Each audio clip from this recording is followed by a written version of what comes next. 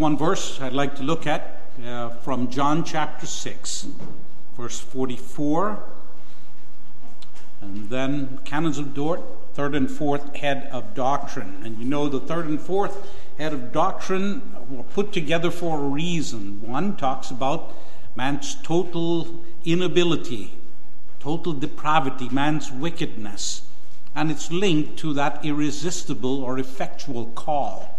And it had to be. And that's why they're put together. Knowing how wretched man is, he had to be helped so that he could come to Christ. And we're looking at the introduction of that in John 6, and then Canons of third and fourth head of doctrine, articles 1, 2, and 3. John 6:44 says, "No one can come to me unless the Father who sent me draws him, and I will raise him up at the last day." That is the word of the Lord. Now, Article 1, 2, and 3 of Canons of third and fourth head of doctrine, the effect of the fall on human nature, the spread of corruption, and total inability. Listen to the teaching of God's word. Man was originally created in the image of God and was furnished in his mind with a true and salutary knowledge. That word salutary was the original word was sound, or sound knowledge of his Creator and things spiritual, in his will and heart with righteousness, and in all his emotions with purity. Indeed, the whole man was holy. However, rebelling against God at the devil's instigation and by his own free will, he deprived himself of these outstanding gifts. Rather, in their place, he brought upon himself blindness, terrible darkness, futility and distortion of judgment in his mind, perversity, defiance, and hardness in his heart and will, and finally, impurity in all his emotions. Article 2, the spread of corruption. Man brought forth children of the same nature as himself after the fall. That is to say, being corrupt, he brought forth corrupt children.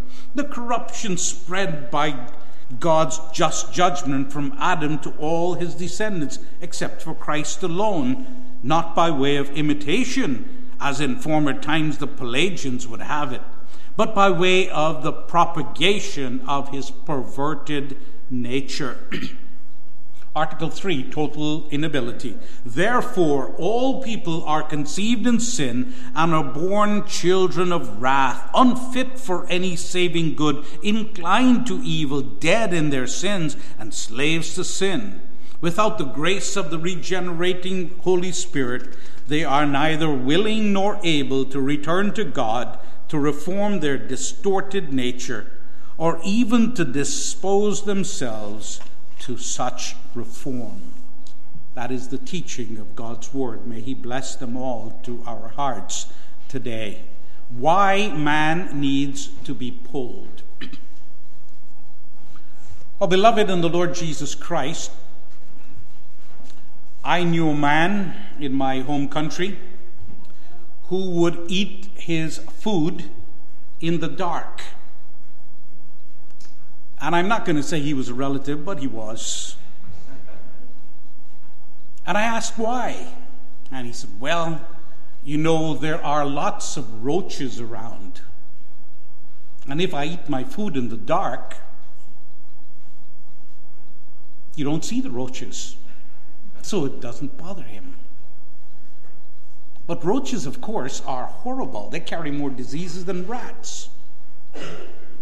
And these are not the little North American roaches. These are big guys. They can move things. But in his mind, if you can't see it, it's not there. On the other hand, I have a pastoral friend who is in Mississauga in palliative care, and he's going to die. And the doctors told him he was going to die.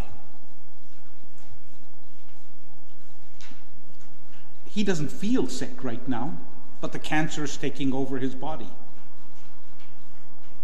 What does he do then? He says, well, he started calling people. wishing them goodbye, praying with them, asking them to visit him, making out his will, taking care of all the finances. He doesn't even really feel it all, but he knows the reality, and so he makes preparation for what will happen. You see the difference between the two? One pretends and the other faces the truth. And why is this important? You see, when you learn about your sin, you will learn that you've got to do something about it, because it's very real. And the Bible speaks the truth.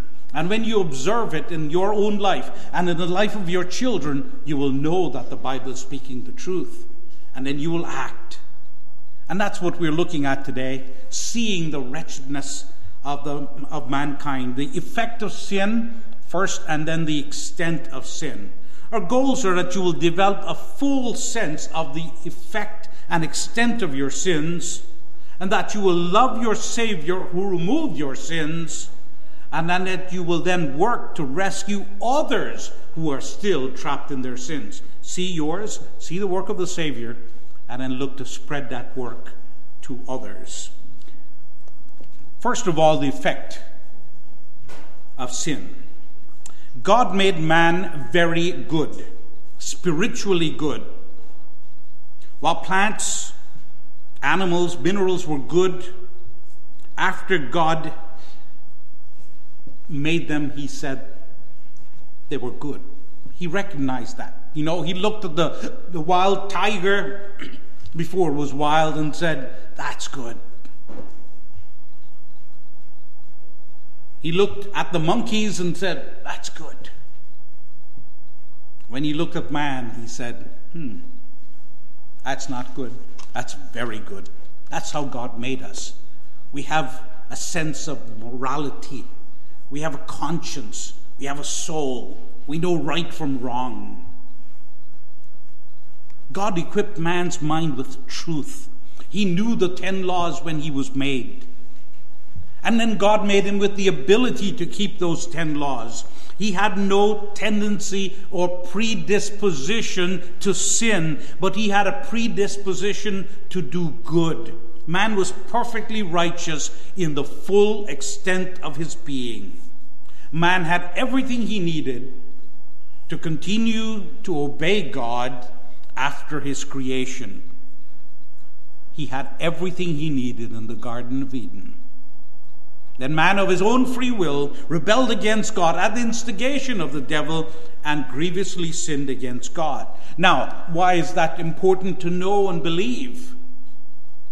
Because Arminians, many of these are Pentecostal types, some Baptists and others, they have a strong opposition to this teaching in two ways. Some believe that when God made man, that human heart had the inclination towards sin to some degree. They believe the test that God gave Adam would have been useless without man having an inclination to sin, a small desire to disobey God.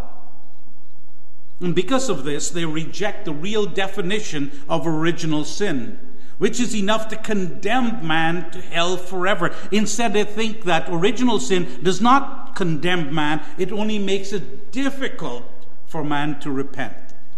So in their minds, and that's why they would say children are innocent. They would say any child who dies before the age of consciousness or awareness of sin, they're going to go to heaven. We don't say that, not even close. We say children of believers who die in infancy, we don't worry about their salvation. The Lord will save them. He condemned them in Adam through their parents, and he can save them through their parents. Those who have faith in the Lord Jesus. Other Arminians say, well, he didn't make us with a predisposition towards sin a little bit. He made us neutral.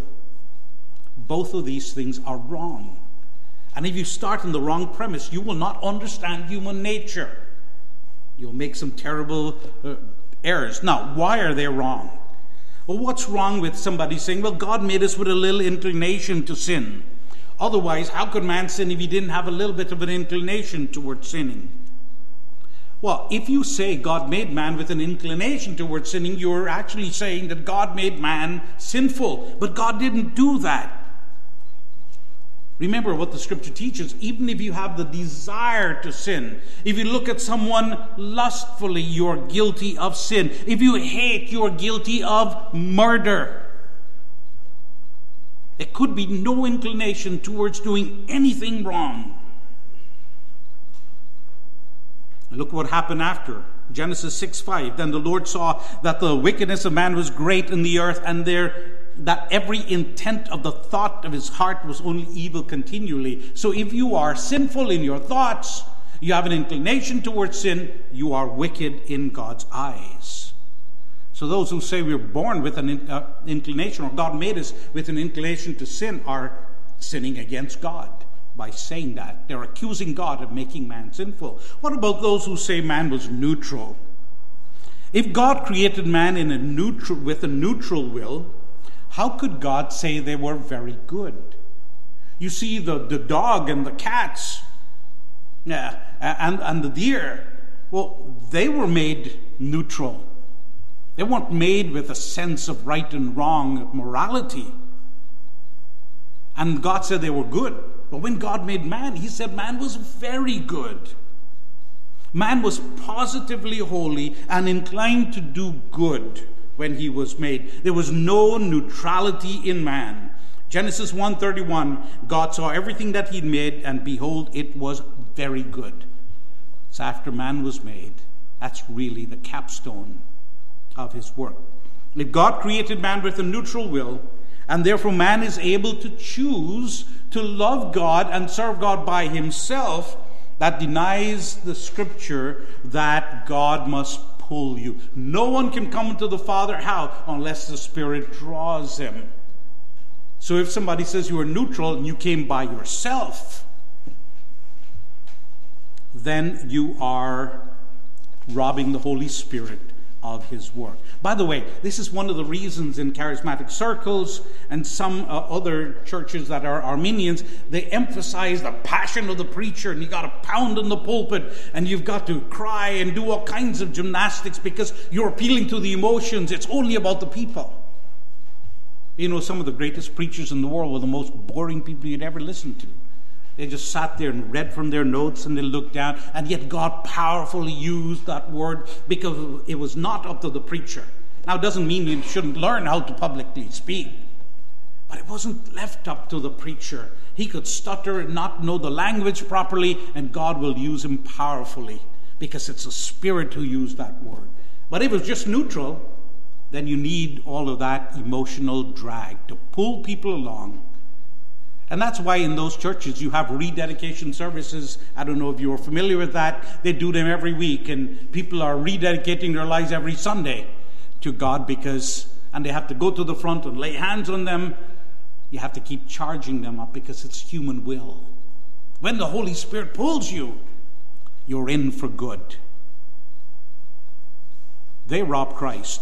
You don't. No one can come to the Father unless the Father who sent me draws him. Now, having fallen from his state of perfection, man is actively fighting against God and has no interest in the things of God. He does not seek the things of God, but opposes God on every front. One man said, if I had to add one side to my salvation, I would be lost forever. That's how much we oppose God. That's the sinfulness of man. But Arminians, they would say we are sick in sin, not dead in sin, as the Apostle Paul said in Ephesians 2. And because he's not dead, he can call for help of his own free will. Now, what exactly were the consequences of the fall on man? What exactly are the consequences of the fall on man? What effect did it have on him? Well, man developed spiritual blindness. I don't know if you've ever seen the traffic in Manila or Mumbai or one of those crazy Asian cities. But try being a blind man and trying to navigate around there. Here in Toronto, we've got bird signals to tell blind people where to walk. I have a couple of blind friends, and they can navigate. They travel downtown by themselves. But when a blind man is in this chaos, you know it's only a matter of time before he gets killed. And if a blind man, in terms of physical getting around, is in so much danger, imagine a man who's spiritually blind. He doesn't know where to go. That blindness then led to futility. He has no purpose in life, no direction anymore. Life without God was nothingness. He could no longer live for God's glory. And because of that blindness, his judgment was distorted. Remember my sister telling me last week that one of the blind guys called her at 3 o'clock in the morning simply because he didn't know what time it was. They can't see. They can't look outside and see it's dark. That's the problem. And that's why we've gotten things upside down. Let me give you a couple of examples. Many of you would know who Richard Dawkins is. And he said it is immoral if you don't kill a child with Down syndrome. Immoral if you don't kill. You talk about getting things upside down. Today we murder 100,000 babies in Canada for convenience.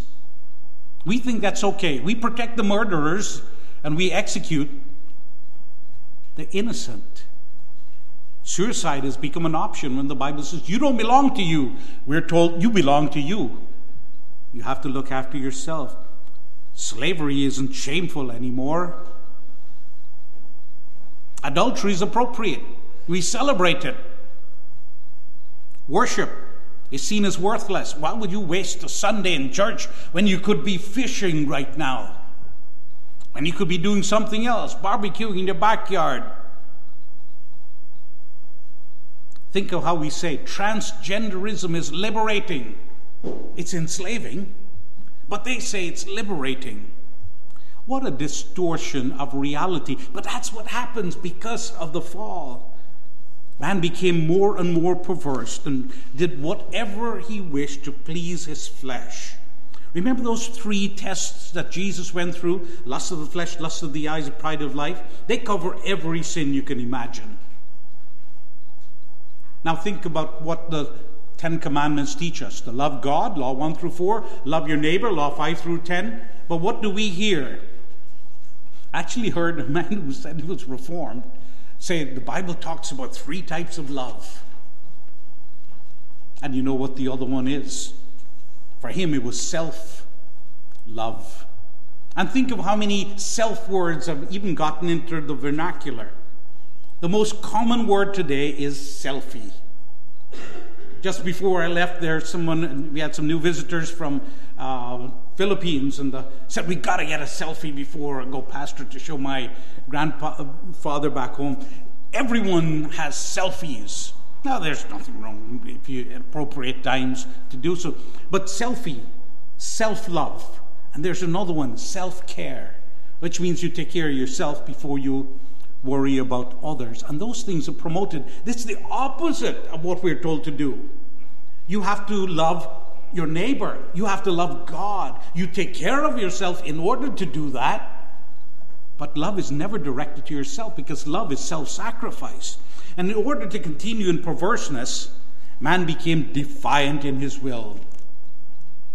Think of what Hitler did in this merciless slaughter of the Jews.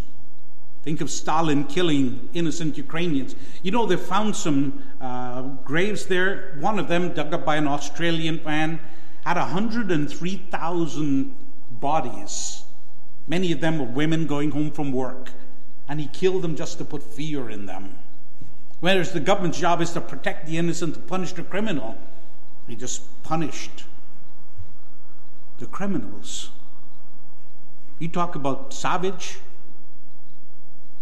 You know, in the United States, they've killed more people than Hitler killed, than died in the entire World War II.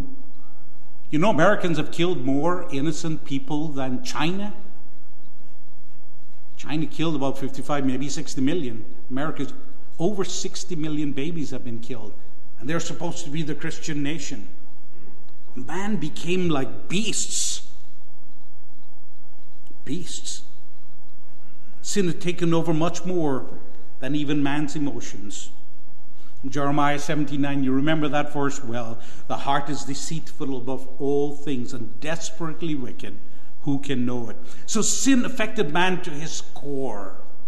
We use that word radical depravity from the word radix, which means root. Man was corrupted from his very root. Now, man is not as sinful as he wants to be because God stops him, but he is sinful in every area of his life. But how wide is that sin? That's the second point. What is the extent of man's sinfulness? The Bible teaches that Adam passed on his sin to all his natural descendants. Not the sinful tendency alone, but sin itself. So every child could be condemned simply because he's a child of Adam. That's the way God made us, with that federal headship. By the way, that's why baptism is important. Because the father is the federal head of the family. If he believes in Jesus Christ, then his children were baptized and received the blessings of God. That is God's promise. The only one, of course, who was not sinful when he was born was Jesus Christ, because he was not born in the natural way. He had to be perfectly pure to die for our sins. Now, the spreading of sin from parents to children was not simply by children imitating parents. That's true. I mean, you've seen the things. You do silly things, the children will do silly things. If you speak harshly to your wife, watch out what the children will do to your wife when you're not there, because they will imitate what you do. And that's true part. But that's not the only way. Children are sinful because they're your children. They come from you, and you are sinful, and therefore they are rotten too.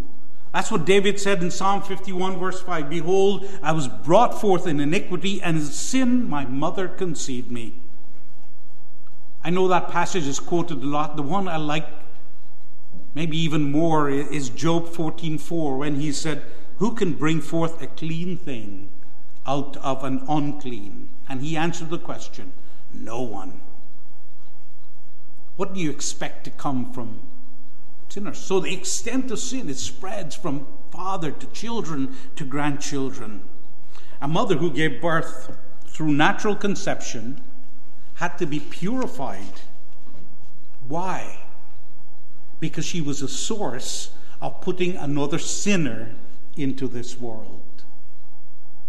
That's why you have all those ceremonies. God wasn't just putting, let's make life difficult for these poor Jewish people. He wanted them to think that that mother had to be purified because of what she just did. She brought forth a sinner. But there's something even more interesting. I'm going to read a passage from Leviticus chapter 12, verse 2 through 5. It says this, speak to the children of Israel, saying, if a woman has conceived and borne a male child, then she shall be unclean 7 days, as in the days of her customary impurity. She shall be unclean. And on the 8th day, the flesh of his foreskin shall be circumcised. She shall then continue in the blood of her purification 33 days. She shall not touch any hallowed thing, nor come into the sanctuary until the days of her purification are fulfilled. Now, but if she bears a female child, then she shall be unclean 2 weeks, not 1, as in her customary impurity, and she shall continue in the blood of her purification 66 days, double the time for a boy. And you think, was God unfair to require a longer time of purification for a girl than for a boy? Was this proof of Jewish anti-feminine policy? No, and no. God demanded longer time for the purification of the woman who gave birth to a girl as a reminder that it was the woman who first sinned and spread that sin to those who came from her. You see how conscious God is about sin? God remembers every detail. And he deliberately wanted to point that out. That woman was giving birth to another woman who will give birth to another woman, and that sin would be spread. That extent, it just goes out farther and farther. Now, this passing of sin from parent to child was because Adam was your federal head. You remember this, if Adam had passed that test in Eden, he and his children would have been confirmed in righteousness and unable to fall even before they were born. Do you realize that? If Adam had passed that test, however long that period was, then everyone would have been born and conformed in righteousness forever, and they would never have been able to fall. But of course, he didn't do that. And we were in Adam when he sinned. Now, some people don't like this idea too because we think of independence. But remember, the Bible says Levi worshipped with Melchizedek. And you think, well, no, he wasn't born yet. But Levi, the Bible says, was in Abraham when he worshipped with Melchizedek. And this is how a father will speak for the family. A father might get up and say, we won't be going there. And the family knows, okay, I guess we won't be going there. Or the Prime Minister speaks for Canada. He has that responsibility to be our head. And that's why it was justifiable, God to condemn the children of Adam, all of them. And by the way, this is why we baptize children, because their federal head has faith in the Lord Jesus Christ. Remember, without their agreement, they were cursed in Adam. And without their agreement, they can be blessed in the second Adam. Well, Muslims would argue that God would be unfair if he demands man to do what he's unable to do. But our response to this is in this way. God did not make man sinful. Man of his own free will sinned against God and brought God's judgment upon others. Now, that last question, or that last article dealing with total inability. Because of man's sin, he is not willing, he doesn't have the desire, and he is not able to be reconciled to God. He's not interested, and even if he did, he couldn't do it. And you wonder, how is this so? What is the extent of this judgment? The Lord Jesus pictured this for us. He said in John 8:44, you are of your father the devil, and the desires of your father you want to do. He was a murderer from the beginning and does not stand in truth, because there is no truth in him. That's what we've become. Our father the devil. We abandoned God and we were adopted by the devil. So man consistently does opposite to what God says. So God says you shall not make any idols, but man promotes idolatry. He's seen the people on television, you haven't lived until you have had this. And people are drawn, I've got to have that. God uses man's names for jokes or for just expressions, no regard for the holy name of God. Man uses Sabbath to work for himself rather than to stop and to worship God.